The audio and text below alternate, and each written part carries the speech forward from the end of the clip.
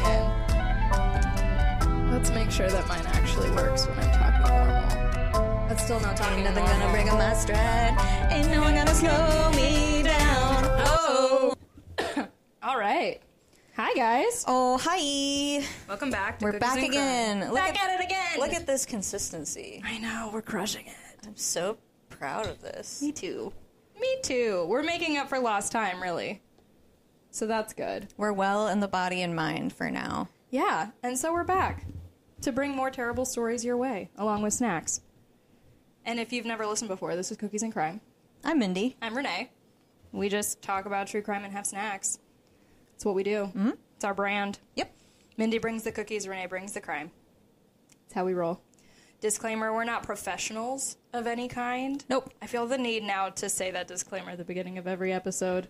Yeah. In case you find gaps, guys, in my sources or my facts. Yeah, to be honest, we just are interested in human behavior. Yeah. The good, the bad, and the ugly. Yeah, mm-hmm. We discuss stuff that's found, but let me be the first to tell you that my sources are from the internet, and we know how the internet can be. So, Yep. Speaking of unreliable internet, the reason I chose the case that we're going to talk about today is because another theory has crept up. It's actually featured on a documentary on Peacock, which I watched last week, called The Myth of the Zodiac Killer. Bum, bum, bum. I know. So if you're like most of the population, you're like, oh, I've heard the Zodiac Killer. I've maybe seen the Robert Downey Jr., Jake Gyllenhaal movie. Prepare for the actual story instead of the Hollywood version. I gotta be honest, this one always freaked me out. Because it's Zodiac so Killer. random. Well, it's so random, and then the letters, and like the cipher, and very like taunting and- the freaking hood that he like. It's creepy. It's a and the whole- symbol. It's movie worthy is what it is. Well, which David is- Fincher did a hell of a job with the movie. Yeah. If you haven't seen it, you should definitely watch it. Go see it, or watch this and then go see it and fact check Hollywood. You could do that too. So if you're not already familiar, this case involves 32 letters mocking the newspapers and police. It involves 37 alleged victims.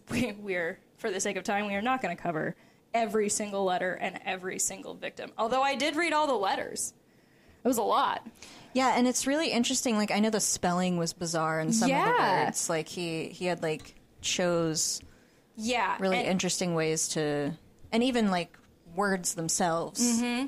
Very weird word choice. Very weird. I really love cases that dive into... I think we talked about this a little bit with the John Bonet case, but I'm very fascinated with forensic linguistics. Mm-hmm. And this is one of those cases where, like, forensic linguists... a team of linguists and analysts really, like, went to town on these letters because it was, like, heavily coded. Cryptographer's dream is what it was. Anyway, so if you want to see the Peacock documentary, The Myth of the Zodiac, go see it. It's pretty good. It really focuses on the new theory of Dr. Thomas Horan, who believes that the Zodiac Killer's not even real. What? So, yep. Well, I mean, people actually did die.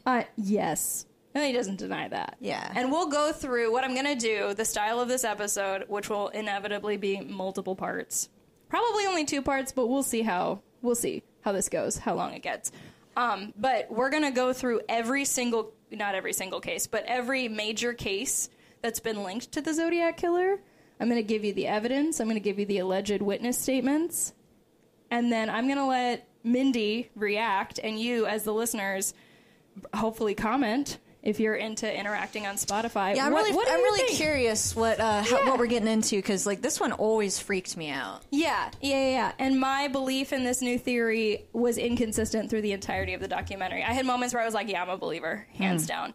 And then I had other moments where I was like, well, I mean, these could definitely be linked. I don't know. Okay, but let's dive into this timeline, okay? Let me set the stage.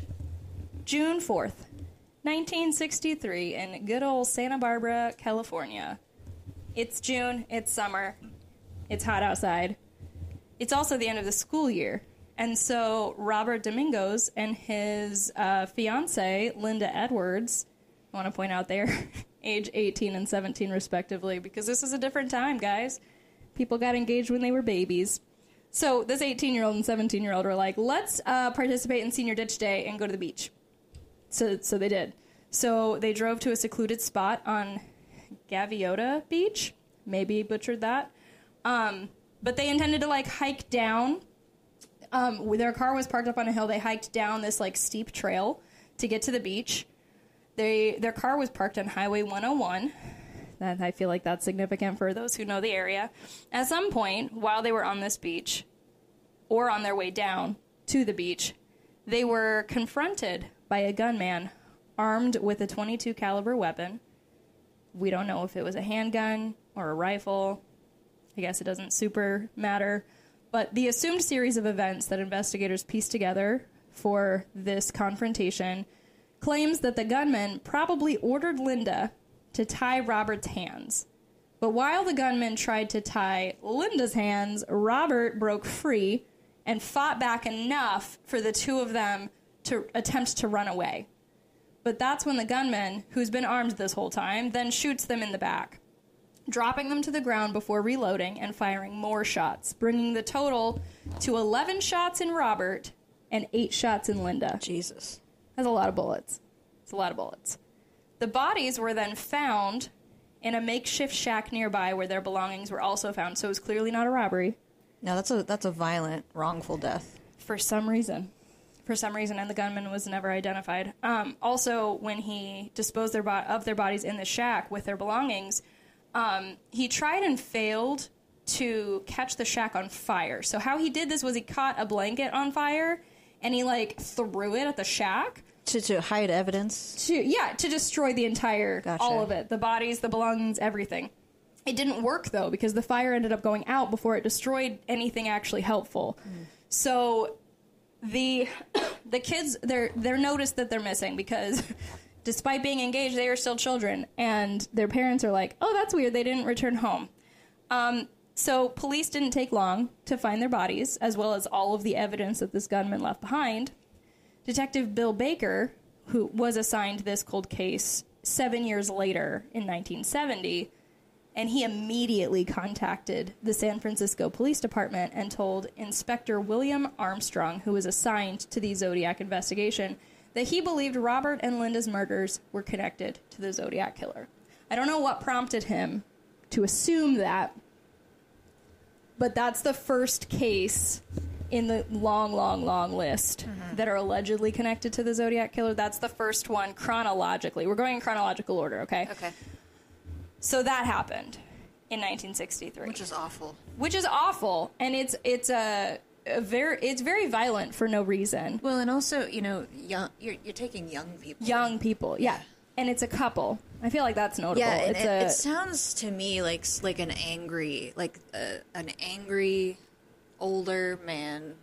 Yeah. Clearly, there's some stuff that needs to be worked out. Yeah, he needs therapy, whoever he is. What I find interesting in this entire case, in every Zodiac case, and not that I wish more misfortune upon these poor victims that we're going to continue to talk about, but there's never, like, that classic serial killer act of, like, raping the woman.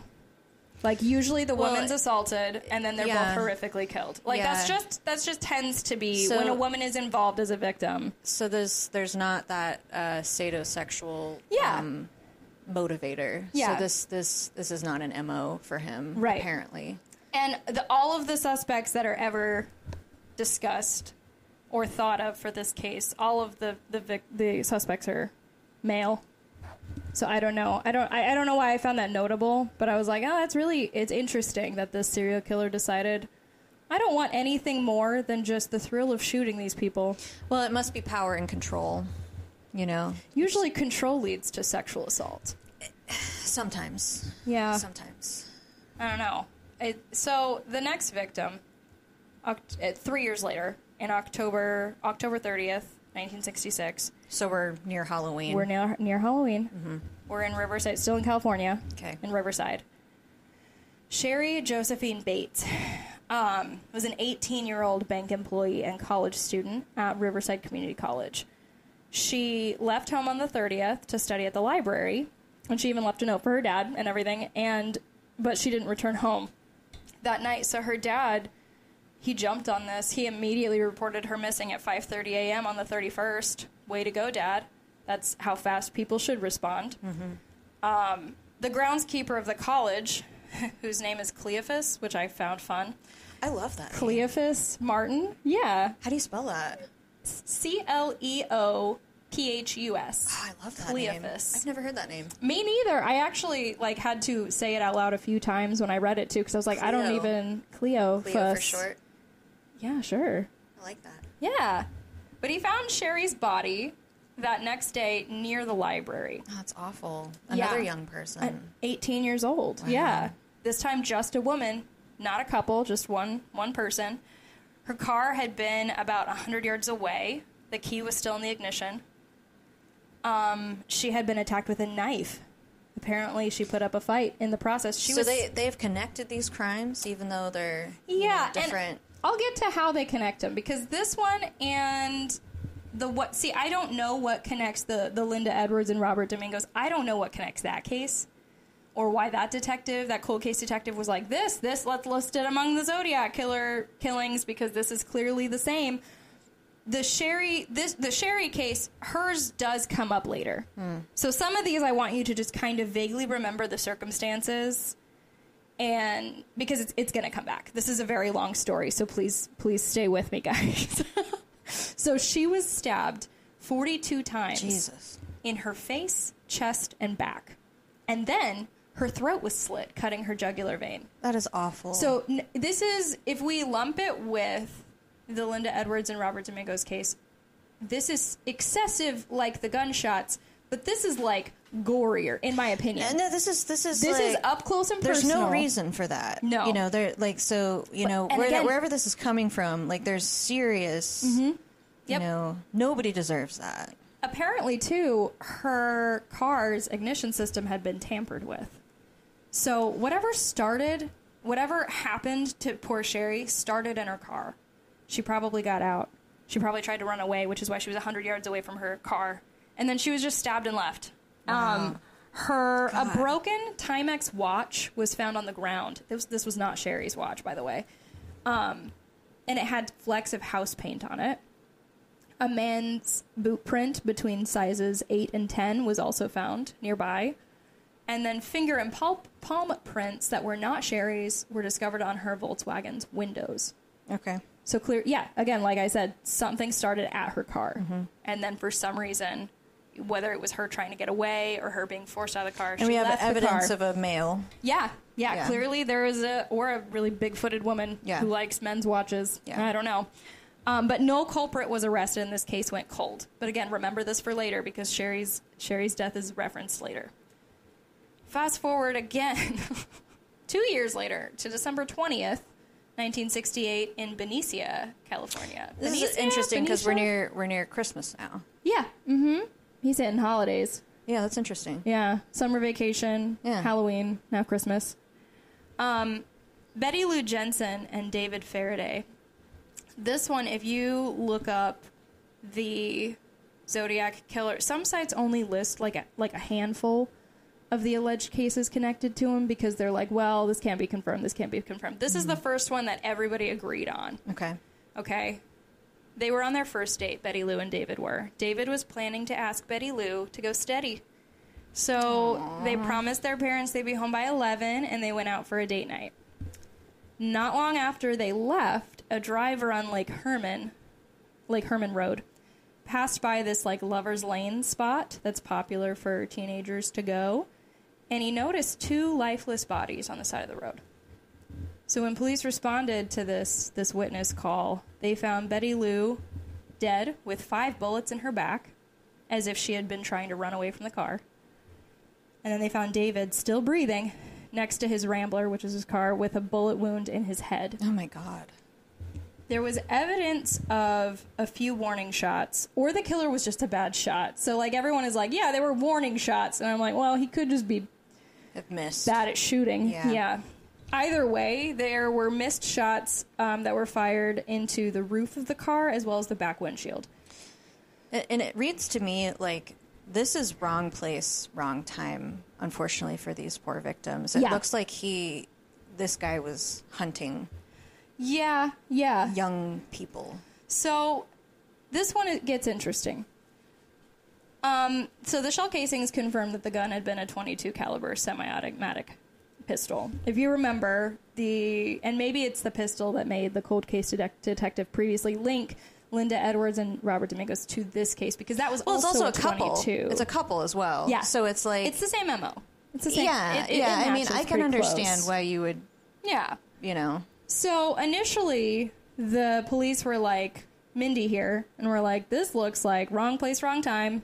This is just unfortunate. These two unproblematic high school students. Well, it's awful because these are just kids. Yeah, you know, children. They haven't even really begun their lives. Like they probably barely they just got a car. Probably that is such a they're babies. Shame. So yeah, the police are like, yep, wrong place, wrong time. We're looking for just a crazy guy picking random victims. Now at this point, I want to point out, there's no serial killer stated yet. This is 68. No one's mentioned anything, so the police immediately going, this is wrong place, wrong time. That actually feels like crappy police work to me. Which is why I was like, okay. As a whole, I don't necessarily disagree with their verdict. Yeah. However... This is also, you have to understand, the 60s. Mm-hmm. Serial killer isn't really a term that's used. It's just starting. It's just starting to be a thing. This is before the Manson murders. This is before, Jonestown. Ted Bundy. It's all of it. So, this is Newark territory as far as, like... It is. Yeah. At that time, drug, crime, and gang violence were on the rise in Vallejo in this part of the 60s. Allegedly, this hasn't really been confirmed, but it has been mentioned by several sources. David allegedly confronted a biker for pushing marijuana at his school. Now, keep in mind, this is before marijuana was legal. It's the 60s. It's still a crime. And David's like, okay, stop doing this. Get this stuff out of my school. Leave it alone. He was described as a very, type A, very heroic type. Actually very he's like, cute. I'm a good kid. Keep this trash out of my school. Don't do drugs. Yes, that's what it sounded like. And so this lead though was never pursued by the cops because they were like, I don't feel like this is that. I don't think this is that. However, a criminal was asked his hot take in this documentary. Again, go watch it, guys. It was actually a very good documentary. You said it's on Peacock? It's on Peacock, yeah. I'll have to watch it. The myth of the Zodiac Killer. A criminal is interviewed, and he says that he's not a criminal. Sorry, I misquoted. I wrote that note wrong. He was a reporter that reported on crime in that area. Okay. So he has informants that have told him that it's sort of an understood theory in the criminal world that Betty Lou Jensen and David Faraday were killed by gang members. Okay. And they were responsible for the shooting in Benicia. So this theory that this is disconnected from the Zodiac Killer is not necessarily ridiculous, I don't think. Well, considering that there was that other, he had a confrontation. Yes. That makes sense. I could see it being a few possibilities. I don't think anything for the sake of this entire 3-part episode we're doing here, I don't think anything should be written off. Yeah. So could this be a serial killer? Absolutely. It's the 60s. Yeah. Could it also be gang violence? Absolutely. David was probably too heroic for his own good. And we also know that there was that activity in the area. In that area. So that's not... Yeah. I don't think that's too much of a leap. Yeah. Right. So, speaking of the Vallejo area, in 1969, we're going to jump right into Vallejo specifically. Now, this case gets even more interesting. July 4th, another holiday, 1969. See, now, that makes me... I know. I'm telling you, don't write anything off. This could still be incredibly intentional. To me, that's he's specifically picking dates near holidays. It's celebrating his own holiday, essentially. This case is when we start getting our first suspect. Okay. Actual suspect in connected cases. Because at this point, when this crime happens, the police are finally like, okay, guys, this is too many of the same kinds of killing for this to be a coincidence. This is when they start connecting cases rather than just... You have a killer that's literally stalking couples. Yeah. Keep in mind that first couple wasn't connected until 1970. Mm-hmm. So we haven't even the police investigating this area have not even talked to. I gotcha. Oh man, what was his name? Bill, good old Detective Bill. He hasn't entered the scene yet. So this is a different set of investigators. All right. So Darlene Farron had been out with her friends on the 4th of July and was driving with her friend Michael Magoo. I'm going to say Magoo. I don't know if that's right. Magoo. Mr. Magoo. I'm not laughing, Mike. He survived, so if you're listening to this, I'm so sorry. Thank God, but also that's that poor guy. I know. So the two parked somewhere to talk at night. You know, the way couples do. A shooter driving a car similar to Darlene's, according to Michael, approached their car and just opened fire. Darlene was shot several more times than Michael. Michael was shot a few times. Teenagers passed by this car and saw Michael lying outside the car because he had been able to start to get out. Like, he was attempting to run away. But he had been shot, so that, like, slows you down considerably, right? So he's, like, lying outside of his car, bleeding out. The same dispatcher who receives the call about the shooting from those the teenagers called immediately. This same dispatcher, soon after receiving that initial call, received another call. And this one was in a low, monotone voice that said, "I want to report a double murder. If you will go 1 mile east on Columbus Parkway, you will find kids in a brown car. They were shot with a 9mm Luger. I also killed those kids last year. Goodbye." Click. Darlene... Red flag. Red flag. I think he did it. Darlene died upon arrival at the hospital, but Michael survived, which is helpful because it gives us a living witness statement, right? And fortunate for him, also unfortunate for him because now he has to live with that. Oh God, I mean, that would be really difficult. Yeah, I mean, I hope that he had the support that he needed, and I'm sure that's God. So Michael claims that the gunman, he's the one who described the car as a brown version of Darlene's car. As they started investigating this and taking his statements and this teenager's statements and stuff like that, they start investigating the kids themselves. Darlene, it turns out, was married to Dean Farron at the time. And she was the type who liked going out and dancing with her friends while her husband worked nights as a cook at IHOP. Everyone told Dean that Darlene was sort of catting around behind his back, but he and her sister never believed that was true. They thought that was just vicious rumors. Her behavior does not support this, but whatever. That's fine. Far be it for me to judge someone else living their life. Also, even if she was doing this, she didn't deserve to die. Oh, for sure not. So, like, it doesn't matter if, when like, they're trying to build a motive, though. Sure. That's a good motive to kill. I understand. Yeah. My first thought when I started looking at this case was, this one is rife with motivation. Because this is a married woman. Again, like Mindy said, she does not deserve to die, for sure. But this is a married woman sitting in a car with a man who's not her husband at nighttime. A parked car, talking. It seems like a situation you shouldn't put yourself in. I'm not victim blaming here, though. But I am saying that if you were an emotionally charged killer, essentially, violent person, and you saw a sight like this, I could see why it would be triggering. Oh, right. And and if this is...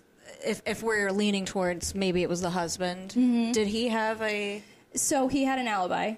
And he also seems like he's interviewed in the documentary. He seems really sweet and, like...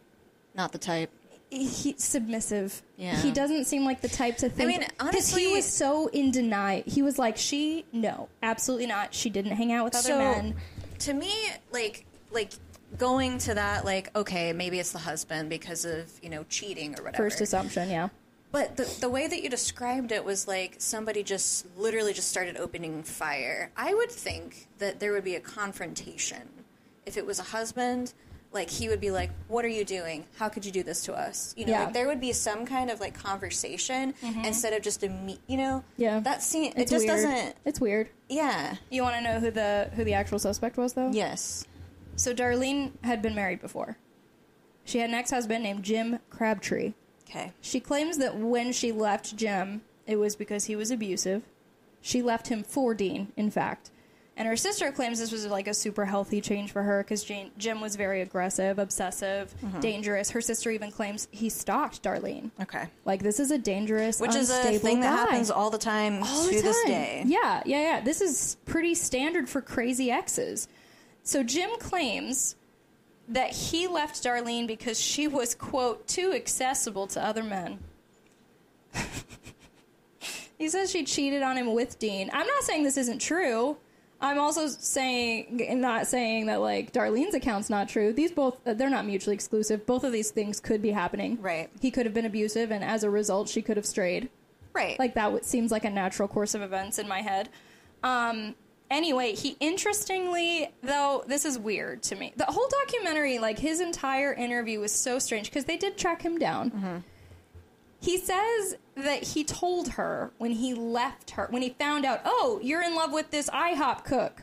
Fine, I'm leaving you. I'm mad. I'm leaving you. He says, and I quote, this is going to come back to you 9 times over. Do you want to know how many times Darlene was shot? 9 times. She was shot 9 times. That's an interesting detail. Yeah. And that he admitted to it. Weird, right? So, did he have an alibi? Crabtree. So let's talk about that for a second, okay? Let's talk about that. Jim's new wife at the time, his current wife too, they're still married. She was his alibi. She was like, nope, he was doing this, blah, blah, this is his alibi. And the police were like, okay, sounds good. When you ask Jim what his alibi was, he was on an acid trip because he says, this is what I do on the 4th of July. I go on an acid trip and I go hiking. How patriotic. Very God bless America. So he goes on this acid trip and goes hiking. What an interesting, this is what I do every year. It gets worse. He's like, I was hiking, and I can tell you who can vouch for me. I passed a family on this hiking trail, and I waved at them, and they said, hey, how are you? And I said, hey, I'm doing good. How are you? Okay, great. I'm good. I'm tripping balls. I'm tripping balls, but I'm doing great. I'm having a great night. And then he kept walking. He says, that man I waved to was a federal judge. And that's why my alibi was taken seriously. And the whole time he's telling this part of the alibi, I'm like, are you kidding? Is that what your wife told the police? Like, what are you? What a wild alibi, for one. Keep him in your back pocket, guys, because I feel like he's still... what a fast... Okay, wait, hold on. So, this guy, every 4th of July... he trips on acid. He takes acid and then goes on a hike by himself? By himself. What a wild... I want to pose this since you pointed out the holiday thing. What if this isn't every holiday thing that he does and then he just goes and shoots people up? I mean, maybe. I'm not it's just like, that is such theories. A strange, What a great tradition. Yeah. Nobody bother me. Cancel all my plans. Cancel all my plans. It's 4th of July. I know what I'm doing. Well, not that I'm defending him as a human being, but how much weirder would fireworks be when you're tripping balls? That would be an experience. Sure. Experience. But also, usually, if you're going to do some kind of psychedelic, you have, maybe what's called a trip sitter. You have somebody to watch you, because you don't know. In case you go shoot up a car. In case you. Yeah. I think if this case, and I haven't even dived, let me wait till I get to his actual background. That is wild. He has a background that makes it worse. But this case feels like if any of these cases could be isolated because it had a certain personal element, I could see this case being sure. Well, there's a lot of factors. Unhinged. Yeah, there's a lot of factors. If he was on an acid trip and he recognizes his ex's car and he drives up and he's like, she's in there with another man, I could see him just pointing and shooting. I don't know. Let me tell you. It's also funny because he's like, no, my alibi, I saw somebody, but if you're tripping on acid, are you sure? How valid is that? You saw somebody? Yeah, he makes it sound like he said this story and then the police followed up with a federal judge who he can't name, and this is not recorded on any police record. Yeah, that is... this is not a thing that actually happened. He just thinks it did. That is goofy. He's a goofy man. But it gets worse. Wait, there's more. Okay, so... Allegedly. Jim was a cryptographer in the Army. What does that mean? Cryptographer? Yeah. So, in the Zodiac killer case, all of the letters are done in some kind of code. Wait a second. Cryptographers by trade decipher codes, especially if they work for the military. They decipher all kinds of crap. So it's like a cipher. So it's yes. I gotcha. Precisely. I gotcha. So, is he a good Zodiac candidate?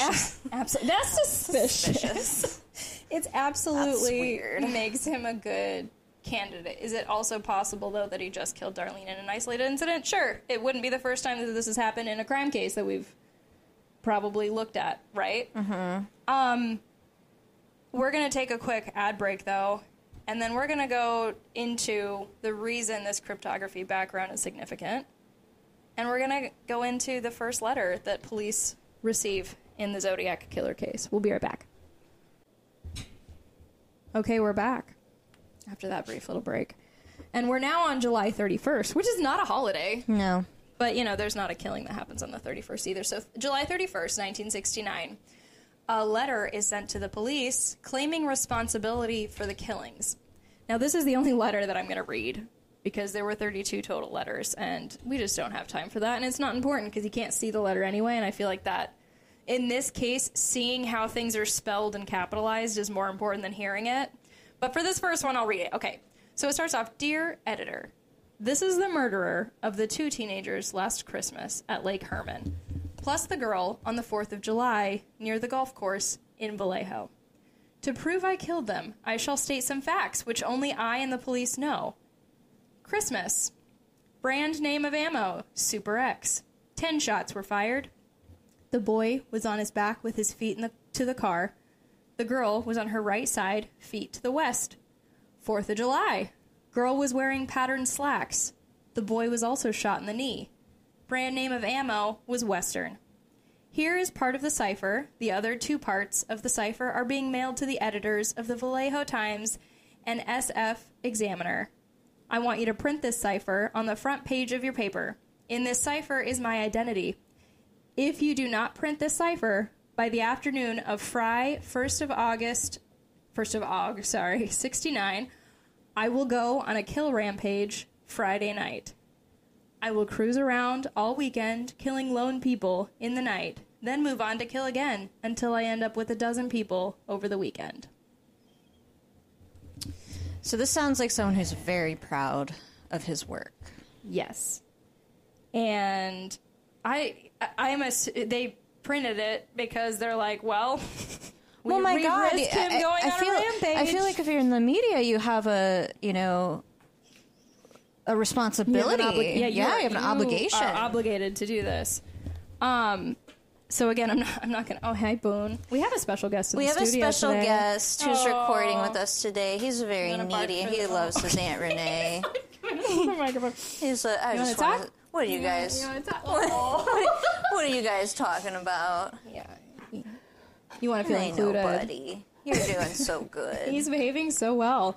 He's never sat with us while we recorded before. So this is can you hear him breathing? I bet you can hear him. He just wanted to tell Aunt Renee how much he loves her. Keep on reading those letters. Okay, I'm not going to read all of them though. So on the July 31st, they actually received 3 letters. So that one that I read is the first one of the 3, and then they get another one that same day, where the writer demanded his letters be published again, along with the cipher he included. So needy.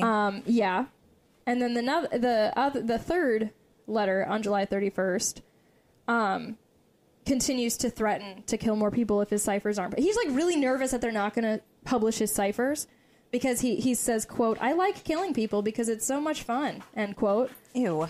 All 3 letters have horrible spelling, but when posed with a cipher included, like, you're led to assume that the spelling errors are intentional and they're part of the whole thing. So we are going to be posting the letters on probably social media. We could do that. And then also I'm going to try to show all of the source material on our website, which I'll link in the description box if you guys are curious, because this is a very visual case. And right now we're not really doing visuals yet. Stay tuned for that. So anyway, August 4th, 1969, they receive another letter. This one is 3 pages long, and it is in response to the police previously asking for more information for the writer to prove he's the Zodiac killer. This guy's busy. Yeah, he's got a lot of time on his hands, clearly. So the writer gives more details. He needs a lot of attention. Yeah, at all times. Give him attention at all times. He writes more details about the killing of Darlene Ferrin, such as, like, the state of the car, that the window was rolled down, the pace in which he drove away. He describes the witness who told the police what his car looked like, all that stuff. And this August 4th letter is the first instance in which he uses the moniker the Zodiac. So he started the letter with a standard, like, Dear Editor, and then this letter is what starts the whole, this is the Zodiac speaking. Ugh.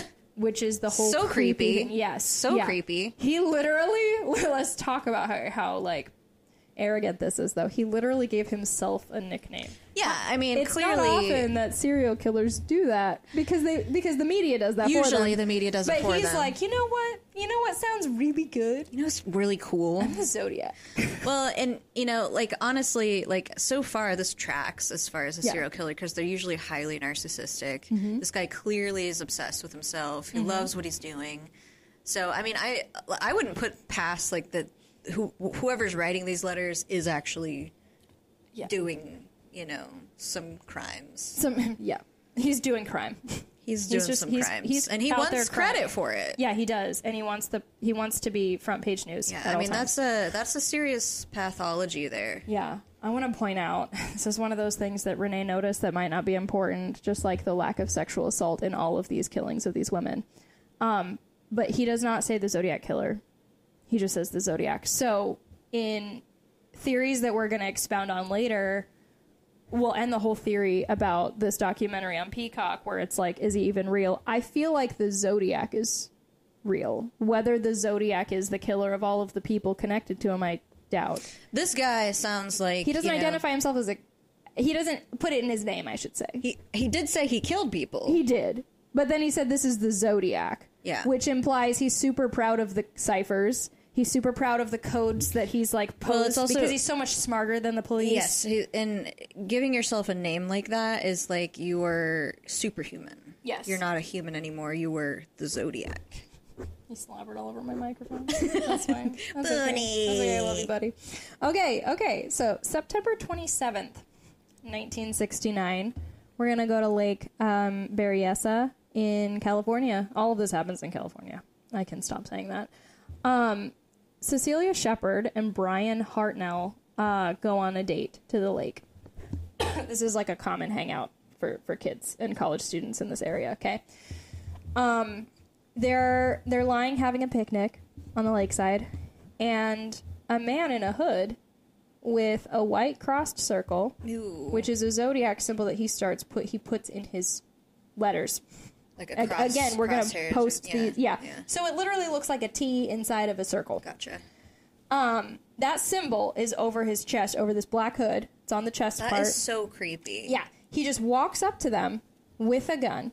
He's wearing clipped glasses. I don't know why this part makes me laugh because it feels so dorky. Yeah, it's such a dad move. People die, Renee. Okay. He puts these glasses over the hood because he can look super scary, but the dude's got to see, right? So he puts the glasses over the hood like he's in full costume. This is breaking MO already. He has never done this in any of the other crimes. The gunman allegedly also stopped to talk to them. He told them, hey, I just escaped from prison, and I need your money and your car because I need to run away to Mexico. And they're like, they panic, obviously, because if a guy with a hood... You escaped from prison, but gun, then you made that costume. He stitched the symbol onto the costume. This fucking guy... This isn't funny. It's not funny. This fucking guy is such a weirdo. This is not funny, but I'm so uncomfortable with him. It's not funny. I'm laughing because it's uncomfortable. But he binds their wrists with plastic clothesline, and then he stabs Brian in the back 6 times, Jeez. And he stabs Cecilia 10 times. The killer... So if this is the same guy, he's getting bolder.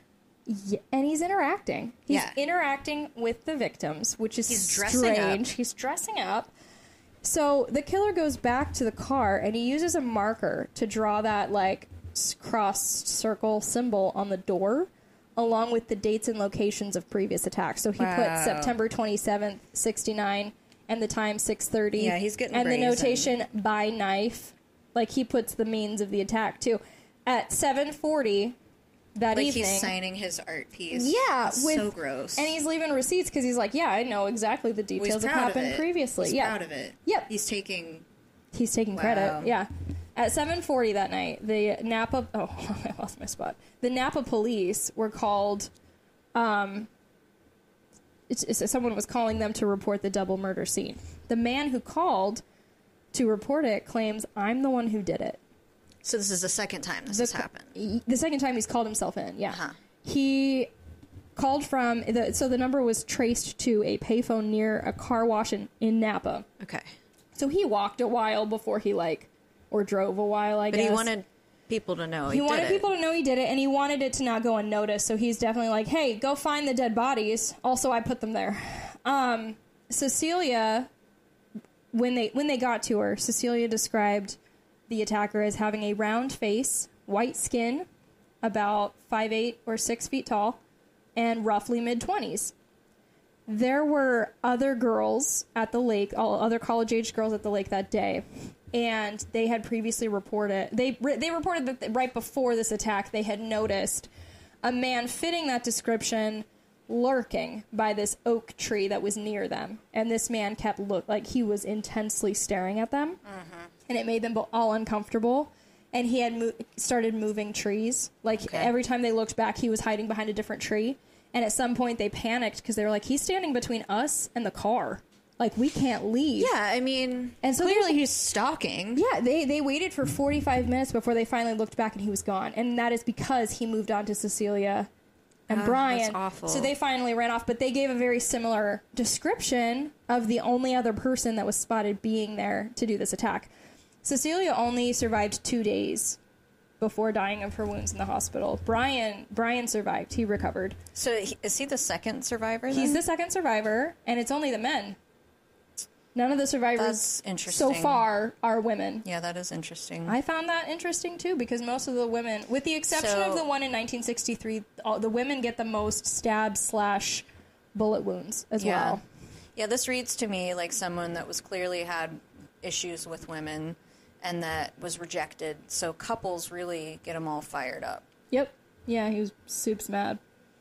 So the crime scene, this part's interesting.